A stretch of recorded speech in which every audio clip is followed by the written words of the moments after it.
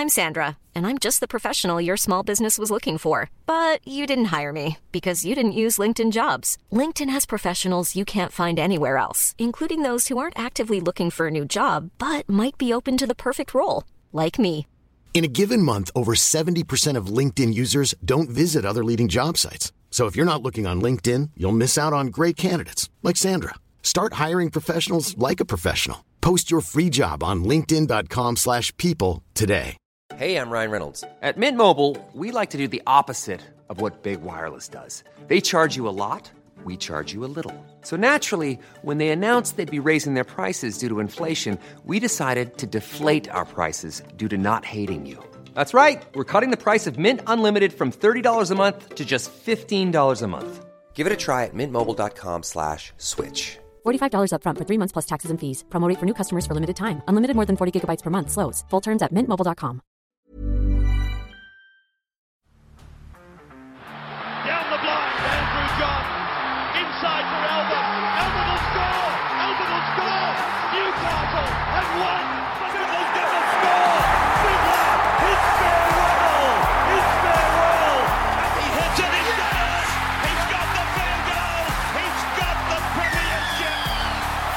He has gone from, as I said, a captain to a legend.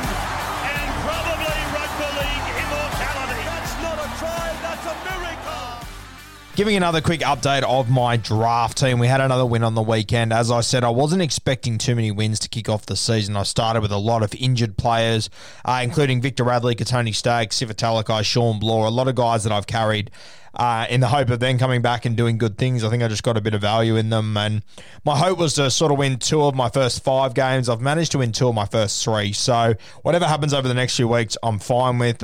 Slowly, these guys are coming back. Victor Radley was meant to return last week. Would have been great. He was ruled out late. Bit of a misfire there. But Victor apparently is returning this week with a couple of injuries. I actually think Victor now has more upside. I'm really excited to get him back into my side. I think he'll be really strong. Obviously, Andrew McCulloch has been named captain of the Dragons until Ben Hunt returns. So another goal being kicked by my side. But on the weekend, we had a pretty solid win. We scored 800 points. We VC'd Cody Walker. He came up with 190 points there. We took the VC, so 190 points there. That was really helpful. Takiaho played huge minutes for 79 points. Jermaine Osako had an absolute blinder for 114. So a couple of big performances. Nathan Brown, 63. Matty Moylan got a 52. That was really handy. Blake Laurie, Taniela Paseka, mid-40s. Andrew McCulloch, 53. A couple of disappointments. Not disappointments, but Remus Smith, 29. I mean, if this is the worst I get out of Remus, I'm pretty happy with that. Didn't score a try in a loss to Penrith, the best defensive side in the comp. So if Remus can score 29 against Penrith with no real attacking stats, I can wear that. I think over the next few weeks, you'll also see him move to the wing, which I think will be better for him. He'll get a lot more points out of kick returns and whatnot. And outside of Branko, I think he'll get a lot more opportunities as well. And I think he'll be more of a kick target. So really excited for Remus Smith over the next few weeks. Obviously, you've all heard me talk about not having a halfback for the last few weeks. I ended up grabbing one last week. It was Tom Dearden, and I'm going to talk about him in a podcast later today, so stay tuned for that one. I think there's a lot of value in Tom Dearden right now. I think that there's a lot under the surface there, which I'm going to talk about later today, so stay tuned for that podcast. But he got a 22. I sort of expected him to come on a little bit earlier than what he did in that Broncos game. I was a bit disappointed, but he scored a try, so he scored 22 points, so it didn't really decide my game in the end, but a little bonus there from Tommy Dearden. He's not been named in the 17 this week. He's on the extended bench, but he was last week as well. So I'm expecting Dearden to come in, but I'll touch more on him over the next couple of hours. Stay tuned for that.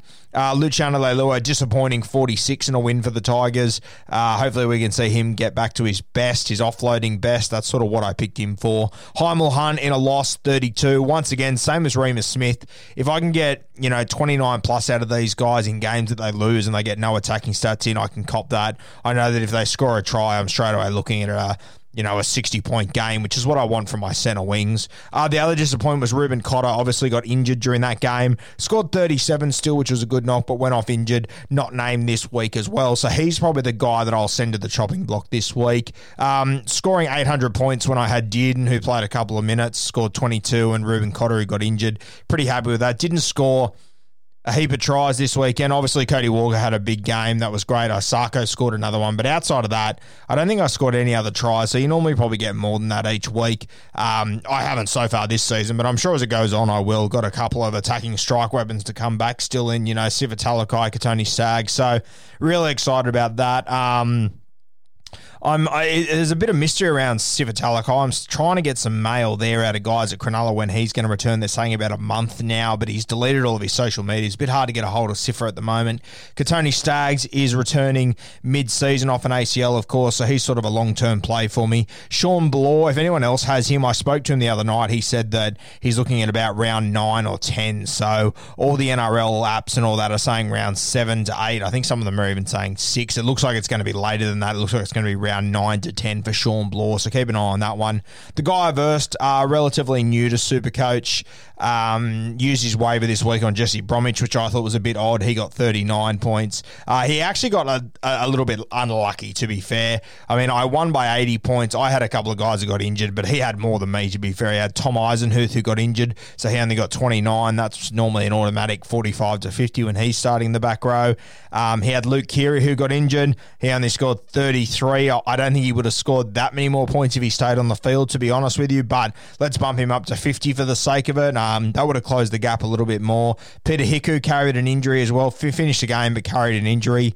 And Wade Graham and Katoa as well were both injured. So if all of his guys stayed on the field, I reckon he could have quite easily dragged in the 90 points that I beat him by. So a little bit lucky there, but you got to make your own luck in Supercoach, as you all know. Had a couple of injuries myself too. So he also had Lomax and Dufty, who absolutely lit it up for the Dragons. So after watching those two play, I thought I was in a bit of Barney rubble, but a couple more injuries to him, a couple of solid performances by guys like Isako in my side.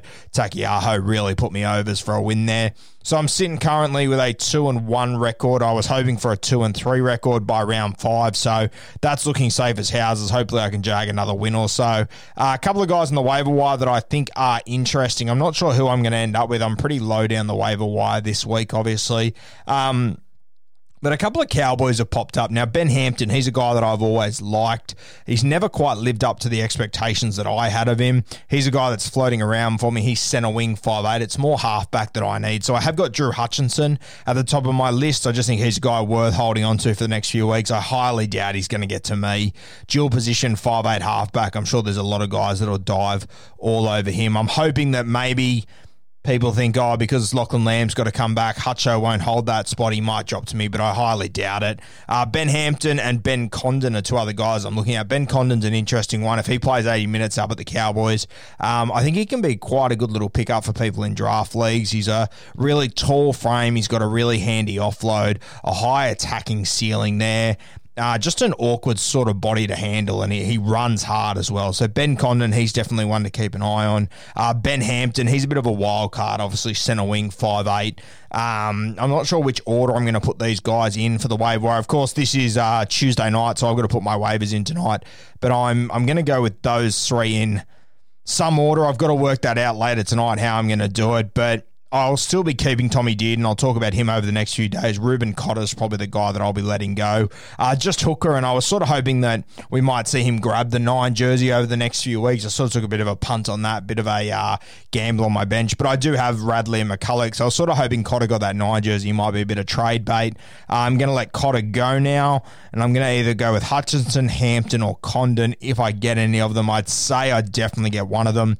Condon, I think he's got high-end ability, but I'm not sure if he's going to be better than the back rowers that I've currently got, to be honest with you. So, be an interesting pick. The other thing about Condon, if I get him, it means that I'm going to have to run with only 12 players, which isn't ideal, pending whether Tom Dearden plays. But until he gets that starting spot, it's going to mean I'm going to have 12. So it'd sort of mean sacrificing the next few weeks, which wouldn't be terrible, but I sort of want to have 13, to be honest with you. If I was to get Benny Hampton or Drew Hutchinson, that'd be perfect. I could play Hampton in the centre wings. I could play Hutchinson at halfback.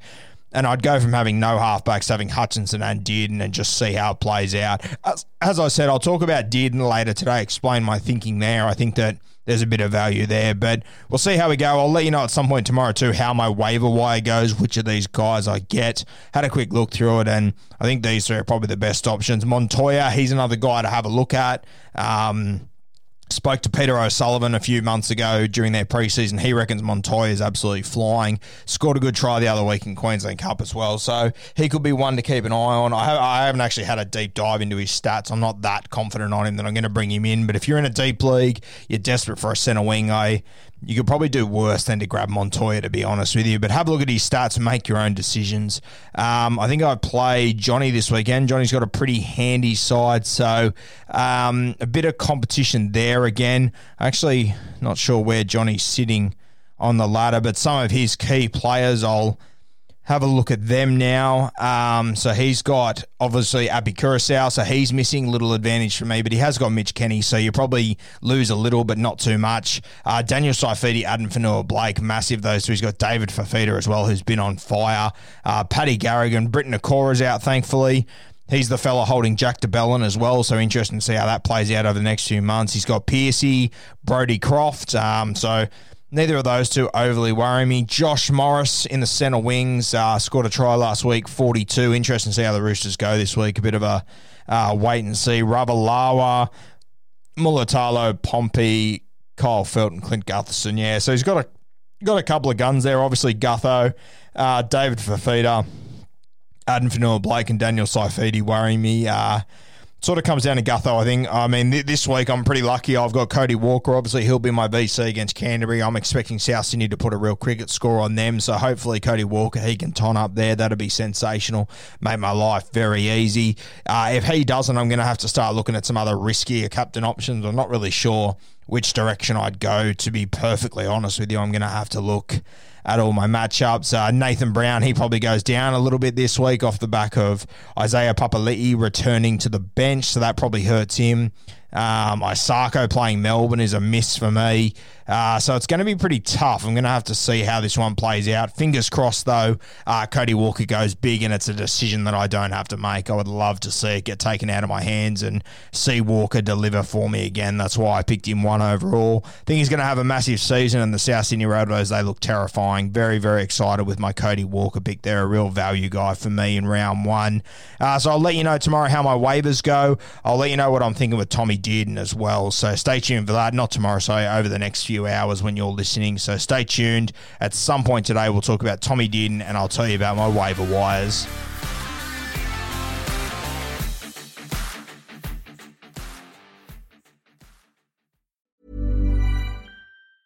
Mom deserves the best, and there's no better place to shop for Mother's Day than Whole Foods Market. They're your destination for unbeatable savings, from premium gifts to show-stopping flowers and irresistible desserts. Start by saving 33% with Prime on all body care and candles. Then get a 15-stem bunch of tulips for just $9.99 each with Prime. Round out Mom's menu with festive rosé, irresistible berry chantilly cake, and more special treats. Come celebrate Mother's Day at Whole Foods Market. Mom deserves the best, and there's no better place to shop for Mother's Day than Whole Foods Market. They're your destination for unbeatable savings, from premium gifts to show-stopping flowers and irresistible desserts. Start by saving 33% with Prime on all body care and candles. Then get a 15-stem bunch of tulips for just $9.99 each with Prime. Round out Mom's menu with festive rosé, irresistible berry chantilly cake, and more special treats. Come celebrate Mother's Day at Whole Foods Market.